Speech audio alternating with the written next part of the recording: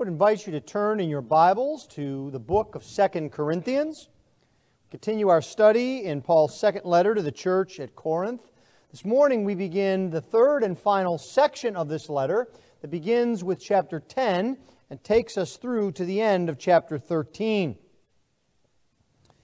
If you would please give attention to the reading of God's holy word. For the word of the Lord is completely inerrant. The word of the Lord is completely sufficient. And the word of the Lord is completely authoritative. For 2 Corinthians 10, beginning at verse 1. I, Paul, myself entreat you, by the meekness and gentleness of Christ, I who am humble when face to face with you, but bold towards you when I am away. I beg of you that when I am present, I may not have to show such boldness with such confidence as I count on showing against some who suspect us of walking according to the flesh. For though we walk in the flesh, we are not waging war according to the flesh. For the weapons of our warfare are not of the flesh, but have divine power to destroy strongholds. We destroy arguments and every lofty opinion raised against the knowledge of God, and take every thought captive to obey Christ, being ready to punish every disobedience when your obedience is complete. Thus far the reading of God's holy word. Let's pray and ask the Lord to add His blessing to it. O Lord our God, Lord, we know that this is your word. It is indeed living and powerful, even as you have told us. It is sharper than any two-edged sword. Lord, we pray that your word would search us, that as we hear it, as we study it, that we would come under its authority, that we would not seek to stand above it and observe, but rather that we would see your word as your main means to conform us into the image of our Savior, the Lord Jesus. We ask that you would do that work in us today. Make us more like Jesus. This we ask in Christ's precious name. Amen. Today, we are living in a world that has a mindset of warfare. We are seeing increased hostility and even violence in our society. People talk about the enemy, and they look for ways to fight and harm the enemy.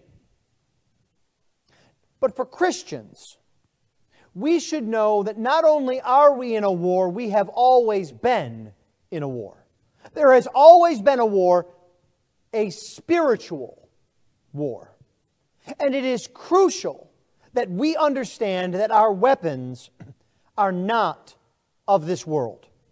We do not use power or violence or the world's ways. Instead, we follow our captain, Jesus, in fighting for His kingdom. And so this morning, as Paul moves to the final section of this second letter to the Corinthians, he begins to talk about the war that the Christian is in. And he gives us our instructions, our marching orders, and he helps us to understand what this war is all about. This morning I'd like us to see three things about the Christian's warfare. First, Paul tells us the mindset that we are to have in this war. Then secondly, Paul tells us the weapons that God has given to us to fight with in this war. And then finally, Paul tells us the outcome of this war. What the end of this warfare will be to give us confidence and hope. A mindset, weapons, and an outcome of this war. Let's begin then by looking at the mindset that we are to have in this kind of warfare. As I've said, this begins a new section of this letter. In chapters 1 through 7, Paul was focused on the restored relationship that he had with the church at Corinth. And there, his tone was gentle, peaceful, designed to show his care for them.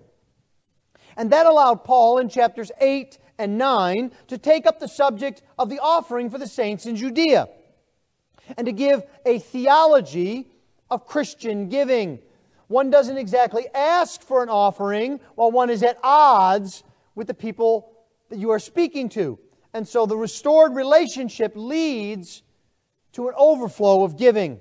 And now Paul moves directly to confront his opponents. These are the ones who were undermining his ministry and the gospel in Corinth. And so the next 4 chapters are much sharper, sterner.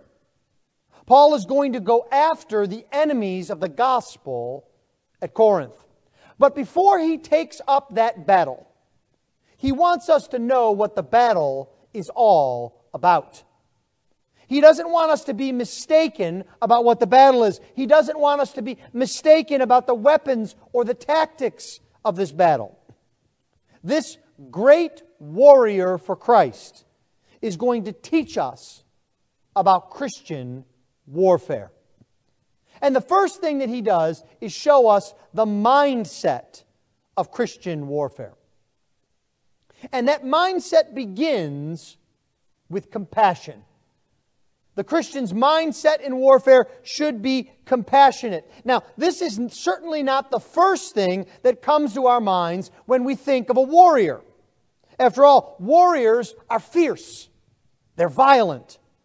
In Paul's day, they were known for not taking prisoners. We read in ancient stories of when cities were captured that even non-combatants, women and children, were killed and enslaved by the warriors.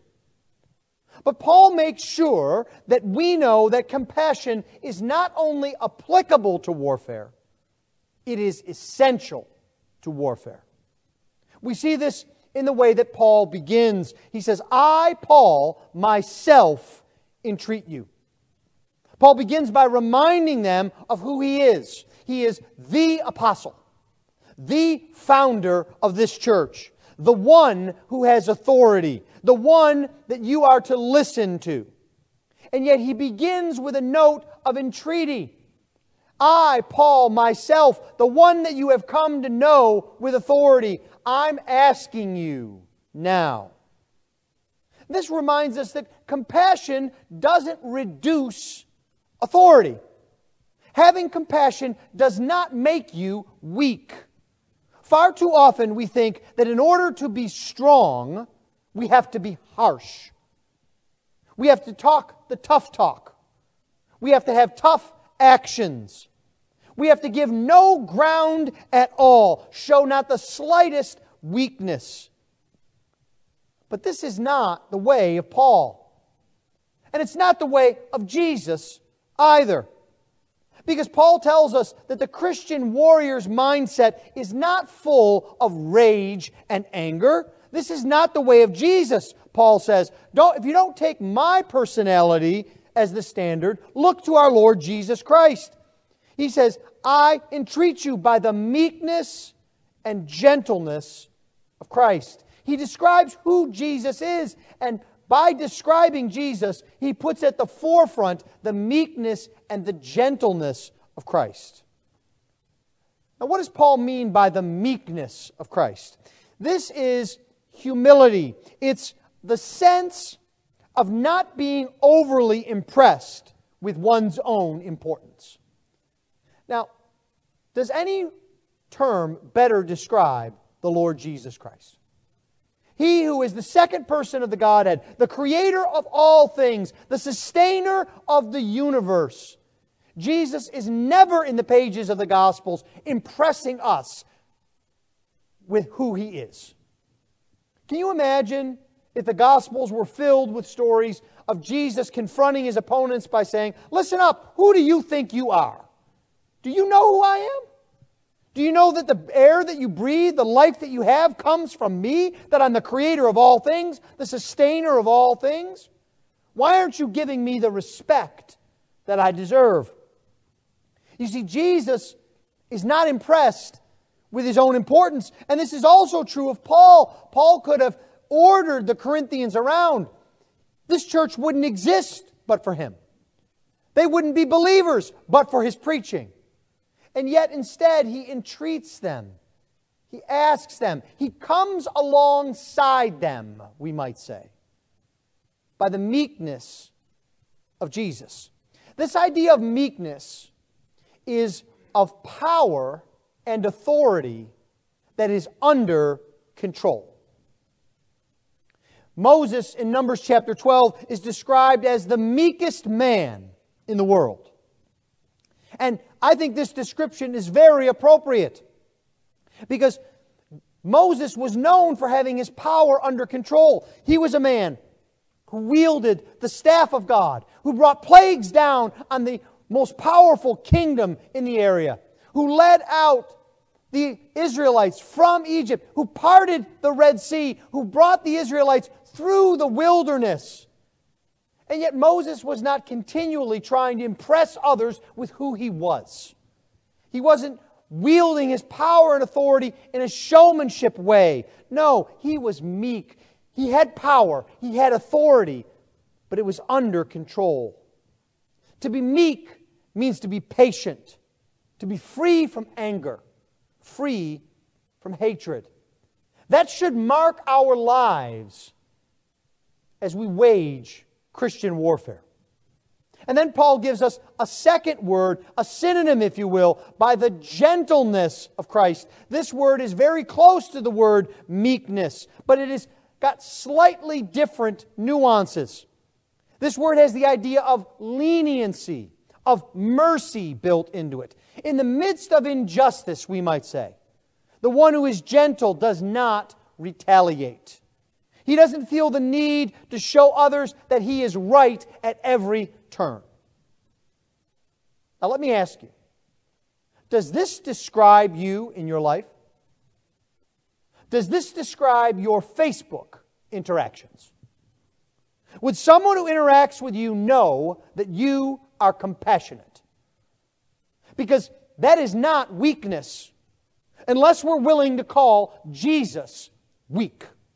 It is a part of the mindset of Christian warfare. Now, compassion is not the only part of this mindset. Part of the reason that we resist being compassionate is that we don't want to be seen as being weak. And the world itself views compassion as weakness. And this was true of Paul's enemies in the church. We can see that the way that they describe and criticize Paul uses this sarcasm in verse 1. I who am humble when face to face with you, but bold when I am away. Paul is quoting his detractors who say, sure, when he's far away, when he's behind a desk with a pen, then he's bold. But when he's here with us, when he's up close, then he's a wimp. He's gutless. That's what they mean, Paul's opponents, when they call him humble. They mean that he's weak, wimpy, gutless. And this is a clever accusation for them to make, because how does Paul defend it? If Paul defends himself in bold strokes, they'll say, well, that's all well and good when you're far away, Paul. We knew you would be bold that way. And if Paul says, well, there's a reason for my humility and my gentleness, they'll say, oh, yeah, Paul, sure, you're just covering for yourself. And so Paul knows that while he's called to compassion, to gentleness and meekness, there is a place also for courage, for fighting. And that is when efforts at patience and compassion are exhausted. When the only way to defend the truth is to fight, then Paul is not afraid. Do you see how Paul turns on this in verse 2?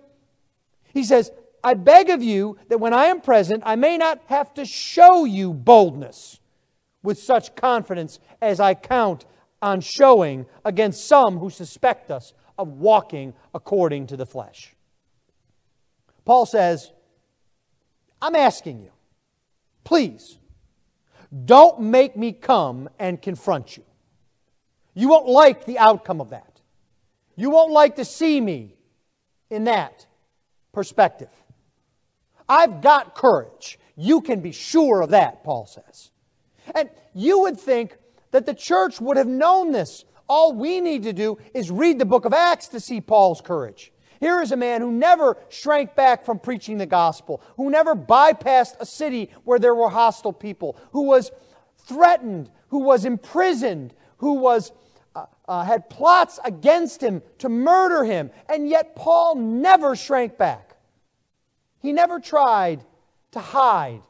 He never gave up preaching the gospel. Paul is a model of courage throughout the book of Acts. I can be bold, Paul says. His enemies said he was only bold when he was away. But Paul says, I will show you boldness when I'm with you. Now, what causes the difference here? Why courage and not compassion? Is it just that Paul is now angry? Is he tired of being pushed around? Is that the lesson that we're to get from our text this morning? When someone attacks us, then we are free to let it loose. All bets are off because they've attacked us. You've done me wrong, that gives me the right to do you wrong. We might think of it in this way. You bring a knife to the fight, I'll bring a gun. Let's see how that goes for us. Sadly, I think that's often how we think. When someone attacks us, we see that as an excuse for us to go on the offensive and to attack others. But I want you to notice two things that are very important here. It's not just that Paul is angry. It's not just that he's tired of being pushed around. Paul says, first, that his boldness is with confidence. And this word confidence means conviction. That is, the conviction of his heart and of his mind. It means something that he is assured of, persuaded of. Something that he knows is true. So what Paul is saying here is, I will come at you with the truth.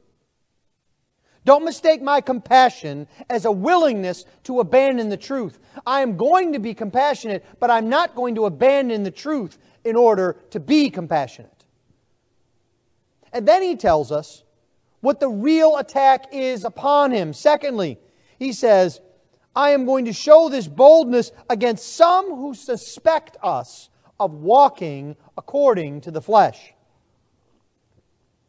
Paul's opponents are accusing him of being a phony, of not being spiritual, really of not even being a believer. They say, you walk according to the flesh. You walk according to wickedness.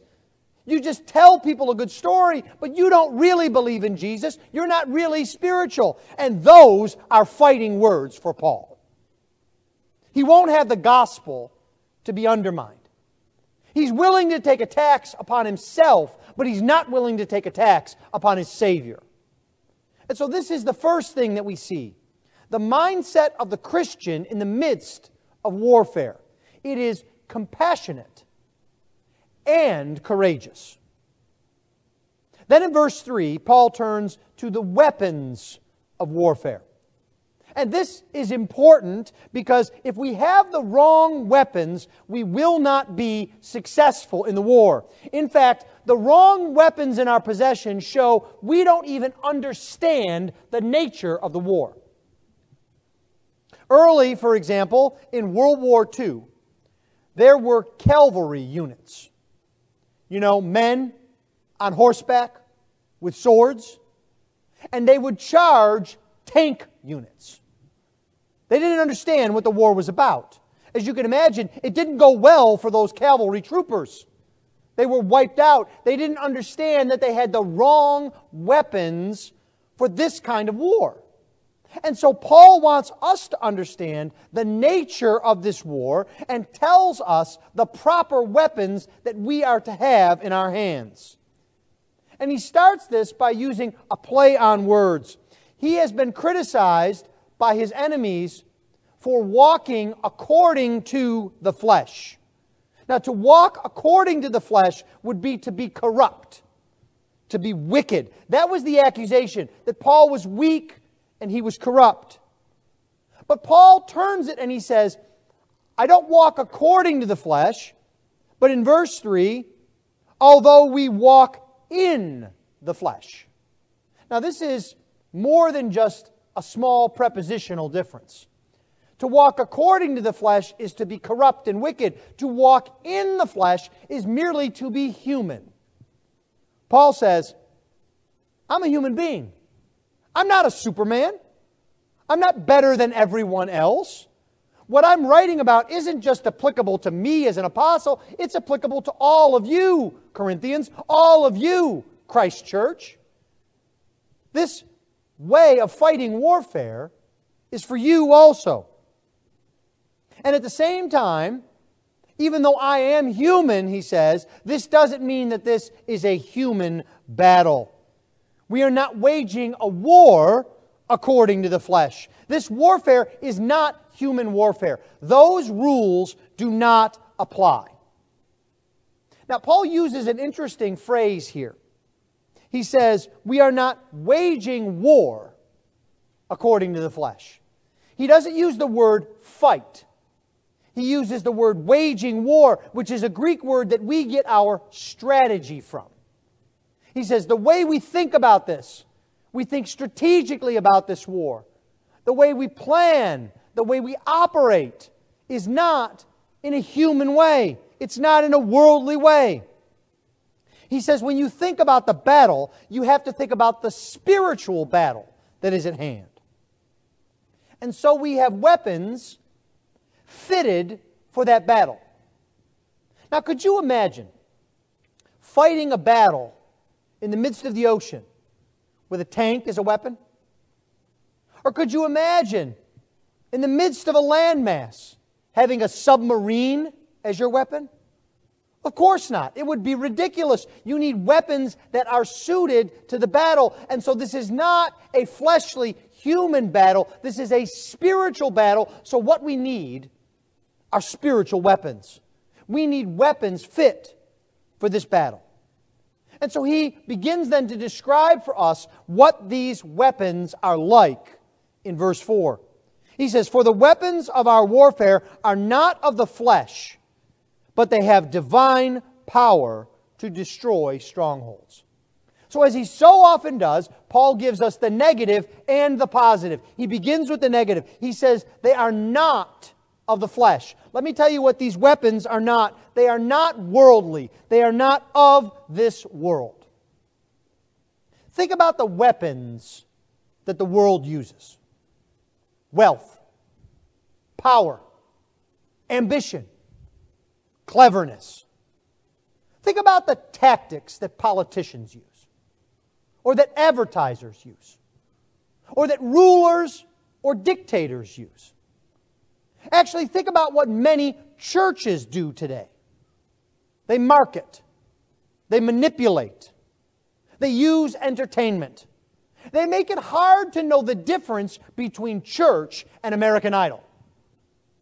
And yet others act as if the church is merely an extension of the world, as if the gospel goes forward by the American flag, as if the laws we pass in Congress can redeem us, can save us. You see, it is not just the appearance of the weapons that's important, but the type of the weapons. Worldly weapons will not do the job, Paul says. But instead, positively, we are to use weapons that have divine power. And it's very interesting because Paul uses a construction in the Greek that gives it multiple possible translations. He writes that these are weapons which are powerful with God, or powerful for God, or even powerful before God. The idea is that the weapons are the ones given by God. They are powerful because God is powerful. The idea is not so much that the weapons in themselves have power, as that the God who gives them and controls the warfare has power. So, of course, the next question is, what are the weapons? What does Paul mean? If we don't use the weapons that we see around us every day, what is it that we are to use? I think Paul has in mind here the armor of God that he describes in Ephesians 6. Because after all, in Ephesians 6, he says, we are fighting against the schemes of the devil. And we are not fighting against flesh and blood, but against spiritual powers and principalities. Because our warfare is not worldly, but spiritual, we need spiritual weapons. And the very first weapon that Paul mentions is the belt of truth. In this war, the truth is our supreme weapon. Not a truth, but the truth. We might even say true truth. The most important weapon we have is not a killer argument or an undisputable fact. This is often how warfare is waged on social media and in the news and in the public scene. No, our weapon is the Word of God, truth itself.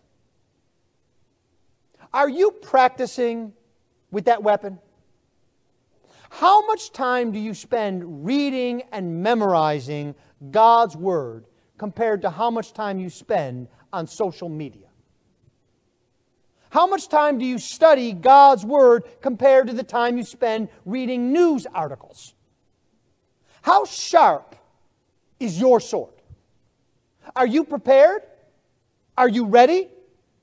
Because that killer internet article is a wet noodle compared to the Word of God. And think about the preaching of God's Word. Think about what turned the world upside down during the days of the apostles. In a time of hostility, in a time when the state was against them, the culture was against them, even the religious establishment was against them. What turned the world upside down was the preaching of God's Word. Next, Paul gives us the breastplate of righteousness.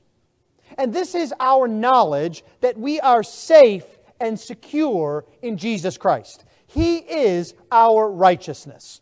We don't have to fear the battle that we go into because the outcome is already sure. We know we are righteous in Christ.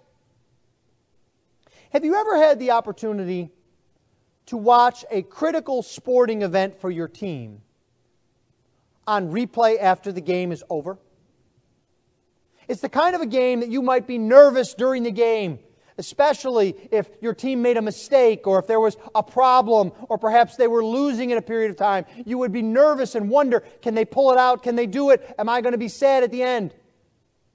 But if you're watching a replay and you already know the score, anything that you watch that is negative doesn't affect you at all.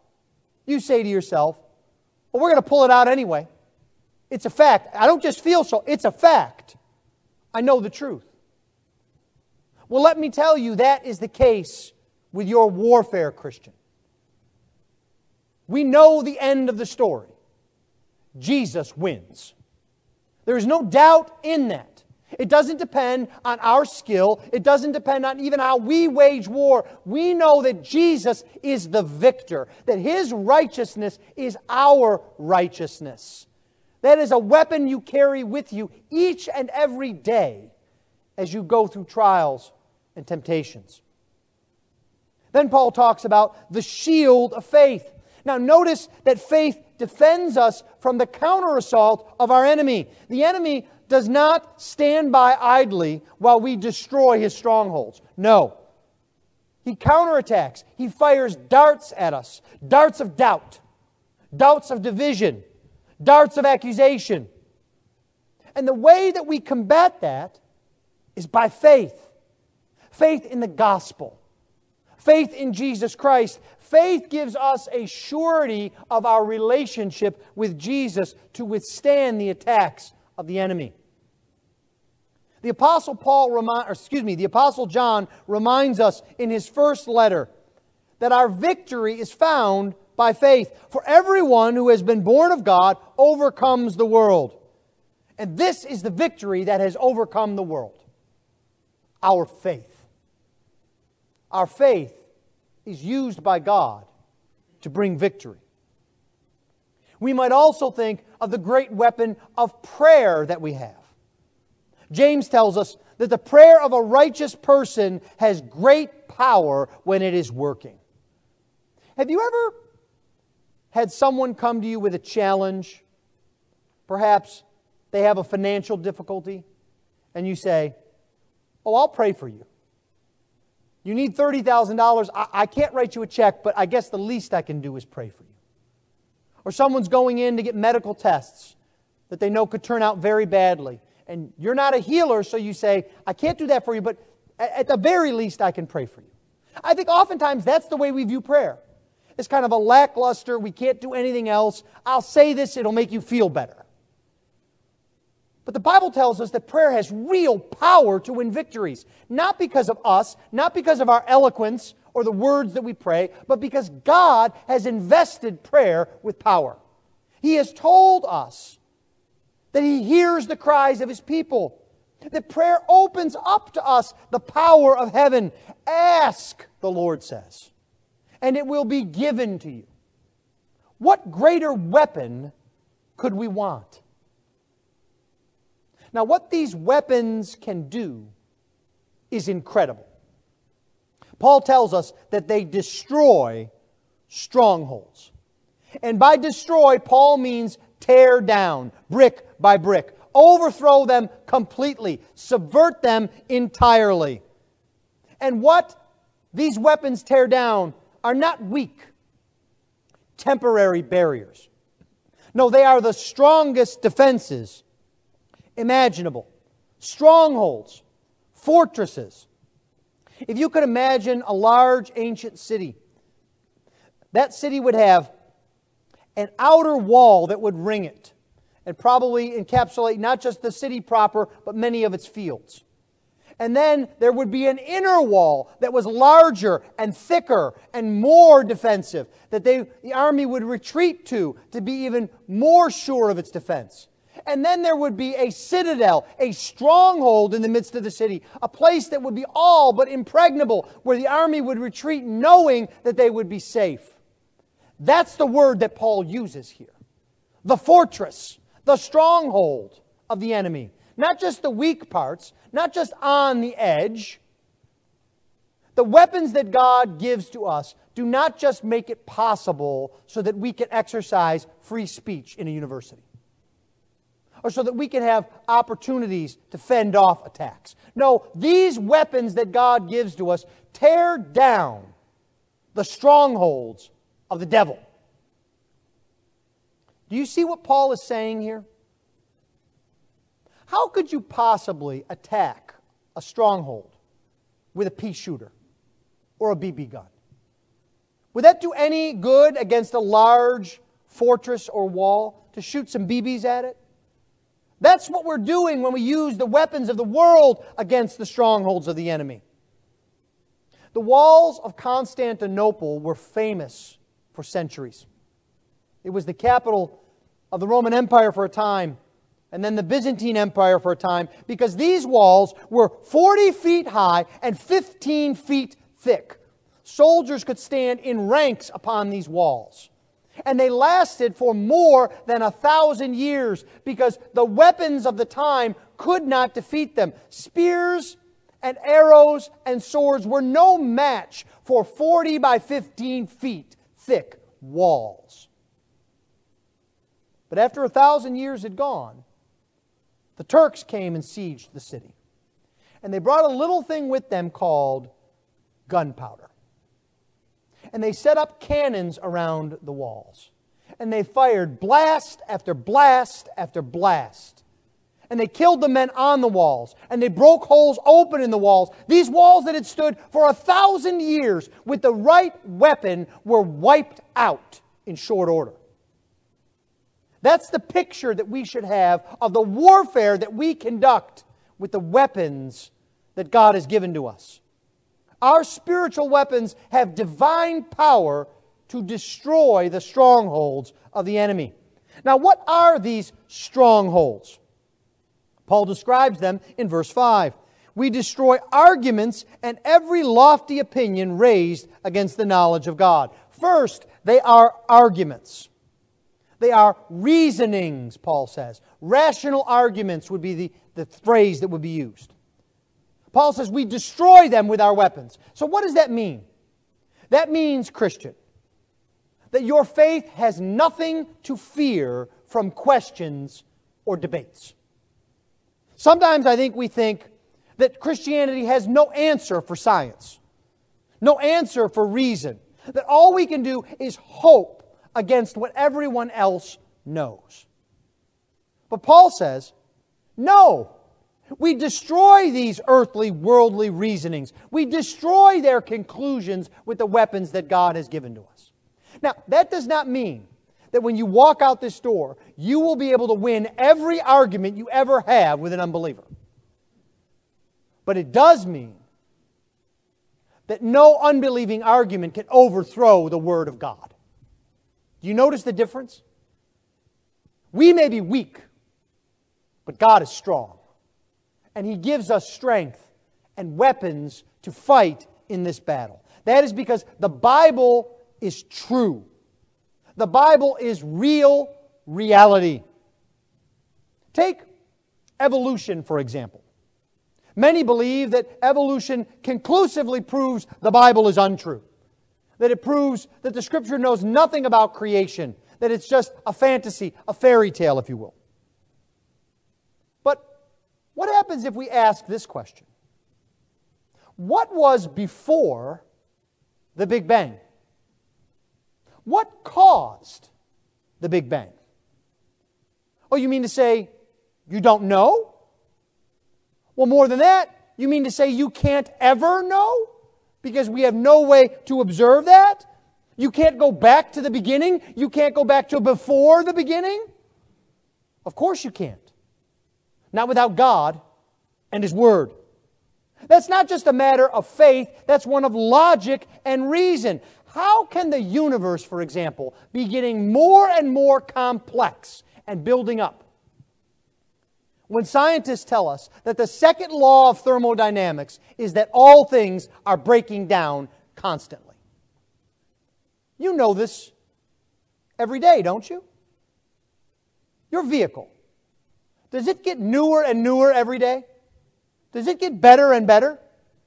Or does it rust? And does it break down?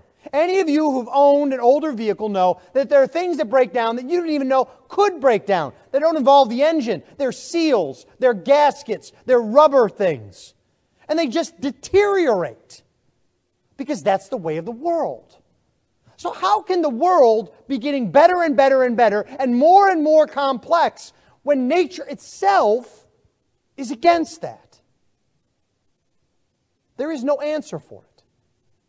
The second thing that Paul says that these weapons destroy are every lofty opinion. These are fortresses raised against the knowledge of God.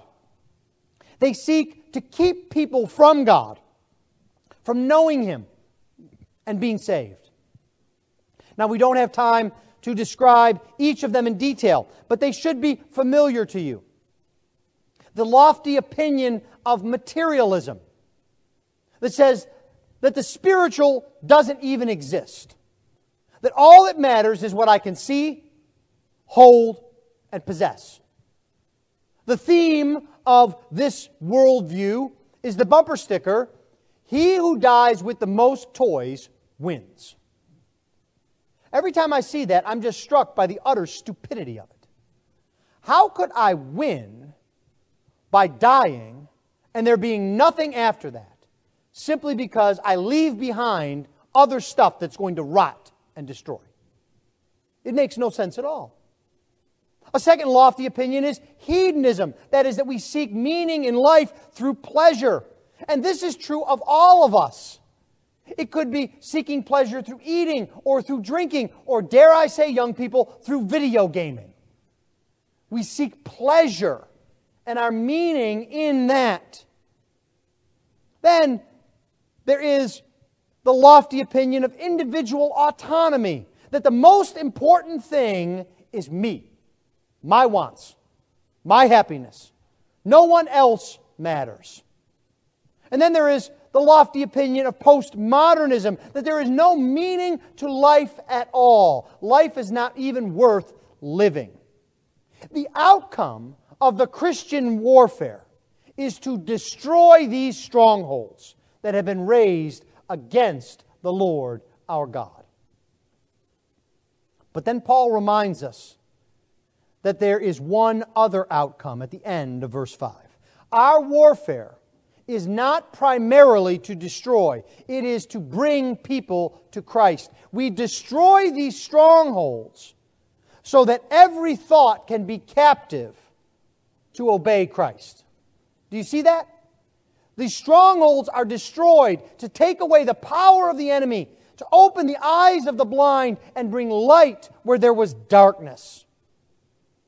Once we are enrolled in the King's army, our aim is to have all serve the King. And this starts with us. Paul says we are to bring every thought captive to Christ. That means your life cannot be compartmentalized. Every area of your life needs to serve Jesus. You can't think and act a certain way at church and another way at work, or at school, or in your neighborhood, or in your marriage, or in your parenting. Every thought must be brought captive to obey Jesus Christ and His commands. And the idea goes beyond us. The idea behind defeating godless philosophies and thought is so that other people will realize their need for Christ and come to Him. Are you ready for war? Because we are in a war, and there are no conscientious objectors. King Jesus has called everyone who believes in Him into His service. But you cannot serve the King using the weapons of this world. Our minds must be set on a compassionate standing for truth. We must take up the spiritual weapons that God has given to us. Only when we do that will we see the strongholds of the enemy fall. Are you ready for battle? Is your sword sharp? Is your shield secure?